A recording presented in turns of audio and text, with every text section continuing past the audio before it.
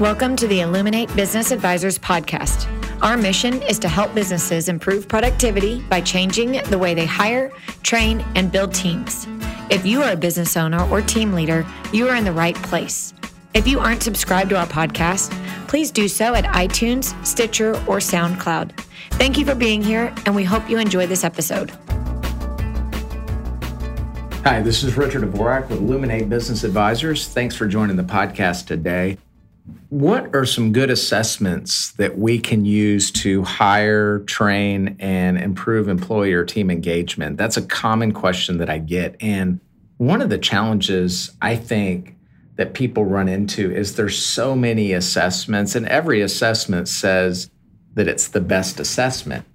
And we use Kolbe, which is Kolbe. We use their suite of tools. That's our assessment to help people hire, train, and drive team engagement. So we're very biased towards that. But what I think is important to understand, and this is what I want to talk about today, is what are the different tools out there and what can they be used for? Because every tool or every assessment, most of them assess a different part of the mind. So what I want to talk about today is the three parts of the mind and then some of the best tools that I've seen and experienced and used myself. So the three parts of the mind, I've talked about this on previous podcasts, but ancient philosophers and modern psychologists tend to agree that we have a three-part mind with separate domains for thinking, feeling, and acting. Another way to say that is we have a cognitive, affective, and conative part of the mind. So cognitive is simply a measure of intelligence. And a good assessment that you can use for this is the Wonderlic, and they actually have something called OneScore. It's WONSCORE, and it's a pre-employment testing platform. It assesses candidates for motivation, personality, and cognitive ability, and you get a score in each of those three areas. And Wonderlic can be used in the hiring process. So this is a really good screen. And it's been around for many years. I think it was first used with the military, maybe in World War II, to try to figure out which people were going to go into officer school or officer training. Now, cognitive ability or intelligence can also be measured by somebody's experience. So if I was an engineering firm or a company that needed engineers and I'm hiring somebody that has 20 years of experience, in an interview, I can probably assess a lot of their capabilities through questions I'm able to ask, or their resume, or some of the things that they've accomplished. But since we're talking about assessments today, the Wonderlic is one that I would recommend someone use. Now, there's also the affective part of the mind, and that's affective with an A, AFFECTIVE. And the affective part of the mind measures people's preferences, what they like. And there's some assessments, and you have to be careful about using these because many of them are not EEOC compliant for use in hiring. But you can use them you could use it in hiring, you just can't use it necessarily to screen people out. If you use affective assessments and you're listening to the podcast, correct me if I'm wrong, but you can't use it to disqualify somebody. So some of the popular affective assessments, or the ones that I like, are DISC.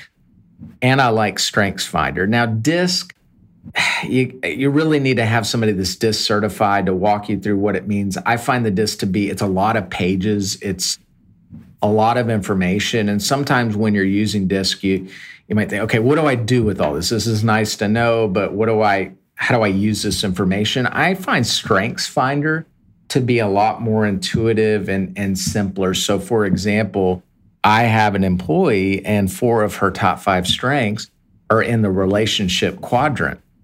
That helps me understand that, okay, this is a person that I don't want to stick in a cubicle just working on systems all day.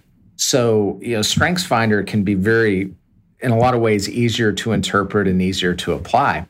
But those are some effective assessments that I do like. And then the third part of the mind, or the third assessment I want to talk about, is something that measures conation. And conation is how people tend to take action. It's natural or striving instincts. And the best way I can describe conation is if you give me somebody with a particular experience, skill set, or intelligence, and you tell me what they like to do, what are their preferences? what do they enjoy, then knowing the conative part of their mind is going to give me insight into how they're likely to take action. So how is this person going to apply their intelligence, their experience, and their preferences in the real world? So in their relationships, or what I'm concerned about is in the business environment. The only validated tool that I'm aware of that measures conation is Kolbe. And Kolbe has a lot of different assessments. You can go to Kolbe.com and check out the suite of tools. I mean, some of the stuff is very impressive, but used for different things. But you can use Kolbe in hiring.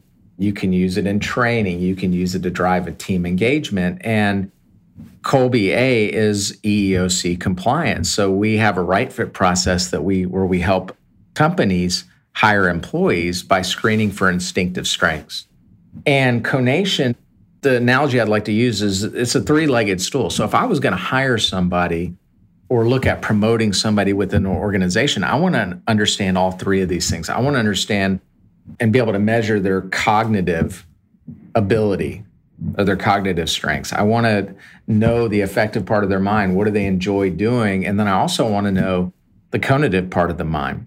So some of the people that really, I think you can get bogged down in too many assessments, but you can use these very strategically to align people with the right strengths for the right role.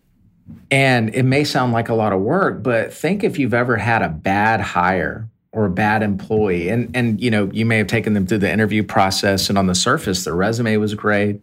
They were smart enough. They seemed to have a good attitude, and they just didn't work out. Well, chances are you didn't know something about them.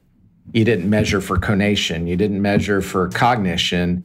And then you set them up for failure. You put them in a bad position. Now, granted, there's some people that are bad hires. There's bad apples. We all have those. But I feel like if you use some strategic assessments to know more about the people you're either hiring or the people that are already in your organization, I've never seen it have a bad impact on a company or an organization. Okay, it can only help. And so today was my objective was just to look at these three legs of the stool. So that's the cognitive, affective, conative. If you'd like to learn more about conative, please check out our website, illuminateba.com. If you're not subscribed to the podcast, you can check us out on iTunes. We're on Stitcher. We're on SoundCloud. And if you're already subscribed to the podcast, I'd love to get a rating and some feedback on how you think we're doing. So thanks again for listening today. Have a great day. Thank you for listening to the Illuminate Business Advisors podcast. Please subscribe to our podcast so you can get updated episodes. You can subscribe at iTunes, Stitcher, or SoundCloud. If you are already subscribed, please leave us a rating to let us know how we are doing, but only if we've earned a 5. If we didn't this time, please check out our episode library for other topics that interest you. You can find more information about our company and services at illuminateba.com. Thanks for listening, and here's to your success.